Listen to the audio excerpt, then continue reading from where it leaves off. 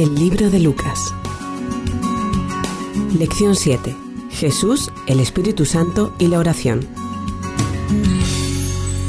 Hola, mi amigo. En este estudio veremos la importancia que Lucas le da al Espíritu Santo y a la oración. Lucas registra en su evangelio incidentes que muestran la vida de Jesús desde su concepción hasta su muerte en la cruz. Pero esa vida siendo constantemente dirigida por el Espíritu Santo.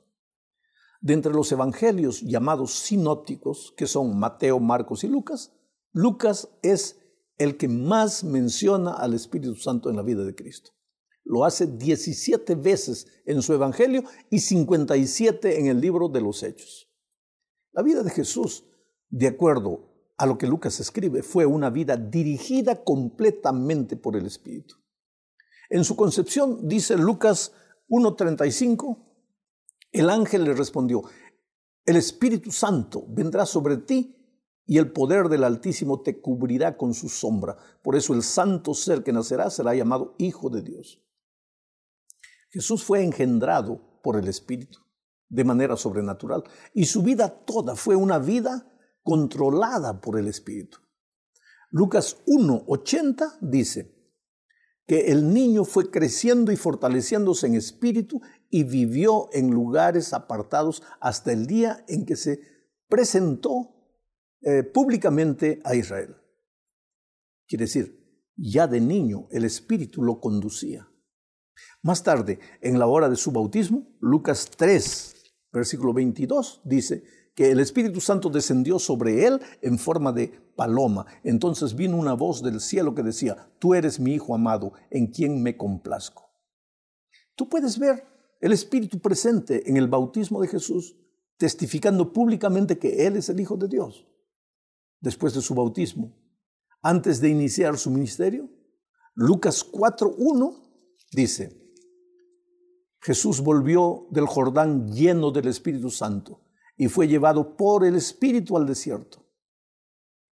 Terminada la tentación, allá en el desierto, ya victorioso, Lucas 4:14 enseña lo siguiente: con el poder del Espíritu Jesús volvió a Galilea y su fama se difundió por todos los lugares vecinos.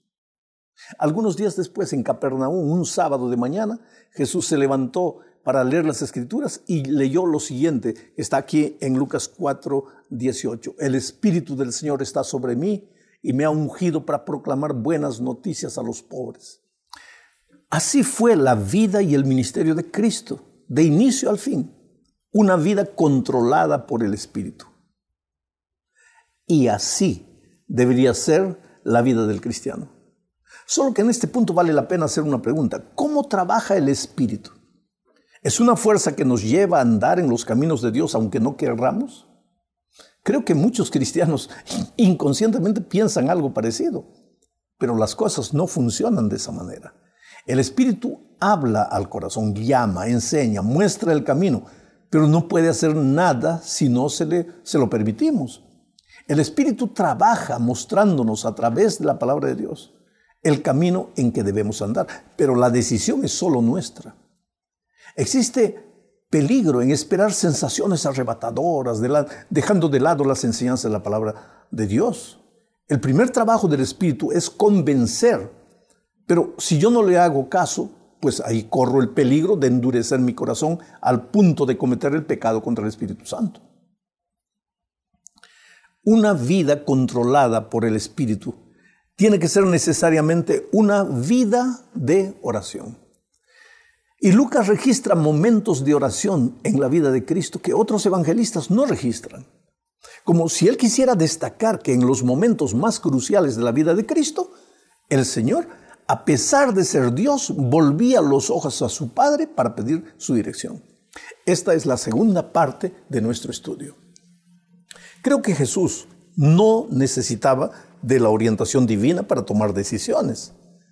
Él era uno con su Padre y con el Espíritu, pero había venido al mundo como un ser humano, vivió como un ser humano y nos enseñó que ningún ser humano puede vivir una vida victoriosa sin pedir la dirección divina. La vida de Cristo fue una vida de oración. Oró en la hora de su bautismo. Oró profundamente antes de escoger a sus discípulos. Y con esa actitud nos enseñó que no debemos atrevernos a escoger a nadie para algún cargo dentro de la iglesia sin antes pasar momentos de oración profunda. Jesús también oró en favor de sus discípulos. Eso que nosotros llamamos de oración intercesora. La oración intercesora tiene un poder especial porque ayuda a la persona en cuyo favor oramos y nos ayuda a nosotros mismos. La persona crece espiritualmente cuando ora en favor de los otros. Se olvida un poco de sus problemas al pensar en el problema de los otros y descubre que sus propios problemas desaparecen. Es que el pensar y pensar en tus propios dramas aumenta la dimensión de los mismos y te sumerge en la depresión. Bueno, Jesús sabía que se encaminaba hacia la muerte y a pesar de eso oraba por sus discípulos. Más por ellos que por sí mismo. Inclusive en la oración de Juan 17 dijo, no te ruego por mí, sino por estos. Pero Lucas registra que Jesús oró también en el Getsemaní, en el momento del dolor profundo, en la hora más crítica de su misión. Y finalmente oró al entregar su vida en las manos de su Padre en la cruz del Calvario. En resumen, una vida controlada por el Espíritu, pues necesariamente será una vida de oración. En la tercera y cuarta parte de este estudio veremos algunos aspectos de la oración maestra de Jesucristo. La oración del Padre Nuestro está registrada en Mateo, pero Lucas también la menciona. La oración la enseñó Jesús como respuesta a un pedido de sus discípulos. Ellos le dijeron, Señor, enséñanos a orar. Y Jesús les presentó la oración que nosotros conocemos como el Padre Nuestro. Claro que Jesús nunca pensó que esa oración se volvería para muchos casi un rezo. Algunos repiten esa oración casi sin pensar. La repiten como si fuera alguna fórmula para resolver problemas. Pero en la mente del Maestro no era ese el plan. Bueno, analicemos un poco la oración del Padre Nuestro. Padre Nuestro. Esta frase expresa la personalidad de Dios. Él no es una fuerza espiritual. Es una persona cariñosa, preocupada con sus hijos. Es un padre, ama y cuida de sus hijos. Él mismo dice, ¿quién de ustedes, si su hijo le pide pan, le dará una piedra? Y si le pide un pescado, le dará una culebra. Ahora, si ustedes, siendo malos, saben dar buenas dádivas a sus hijos, cuanto más vuestro Padre os dará lo que le pidan. Sin embargo, aunque Dios es un Padre, no es un Padre humano. Por eso la oración dice que estás en los cielos. Es que Dios está en los cielos. Y allí está la diferencia. Él no falla. Algunos pueden tener un mal recuerdo de su padre terreno porque fueron abandonados de pequeños. Pero Dios no es humano. Está en los cielos. Es santo. Y en Él sí puedes confiar. Cuando las cosas andan mal en la tierra, puedes dirigirte a tu Padre que está en los cielos y verás que las cosas de esta tierra, por terribles que fueren, no te afectarán. La otra frase de la oración de Jesucristo es, venga tu reino. Desde que Cristo vino al mundo, vivimos en el reino de la gracia. Pero todavía vivimos en este mundo de dolor y de muerte. El cristiano jamás debe cesar de pedir a Dios que el reino eterno de Dios llegue con la segunda venida de Cristo. Porque ese sí será el fin del pecado. Y el mal no se levantará por segunda vez. Pero mientras Jesús no regrese, el cristiano ya puede tener el reino de Dios en su corazón, ya puede aprender a vivir por la gracia, ya puede regocijarse a pesar de las dificultades de este mundo. Otra frase más es aquella que dice, sea hecha tu voluntad. Querido, no es fácil decir esto cuando los vientos de las pruebas soplan con violencia a nuestra vida. No es fácil orar estas palabras cuando un hijo está con cáncer o cuando la muerte se aproxima. Pero si Dios es un Padre amoroso y está en los cielos y sabe lo que es mejor para sus hijos, la cosa más sabia que podemos decir es que la voluntad divina sea soberana en nuestra vida. El otro día alguien me preguntó, ¿por qué Dios permitió que su niño de 3 años muriera de leucemia? No sé. La verdad es que yo quisiera responder, pero no sé. Una cosa sé. El mejor momento para que un hijo de Dios descanse es el momento en que Dios, en su infinita sabiduría y misericordia, permite que descanse. Nuestro Padre que está en los cielos nunca falla. Por eso que sea hecha su voluntad, aunque no la entendamos. La siguiente frase tiene que ver con el pan nuestro de cada día. Hay pensamientos interesantísimos en esta frase. Primero, el pan ya es nuestro. ¿Por qué? Porque Dios es nuestro Padre y Él es el dueño de todo lo que existe. Solo preocúpate en ser su hijo y depender de Él. Segundo, el pan es lo mínimo necesario para la sobrevivencia. La promesa implícita es que nunca habrá un justo desamparado ni sus hijos mendigando pan. La tercera idea es que Dios nos dará el pan cada día. Por tanto, no necesitamos vivir ansiosos preguntándonos qué será del día de mañana. Los pajaritos son los mejores ejemplos de la confianza en el pan de cada día. Ellos amanecen cantando, alabando a Dios, sin preguntarse qué habrá para comer. Pero después de alabar a Dios, salen a buscar el pan de cada día.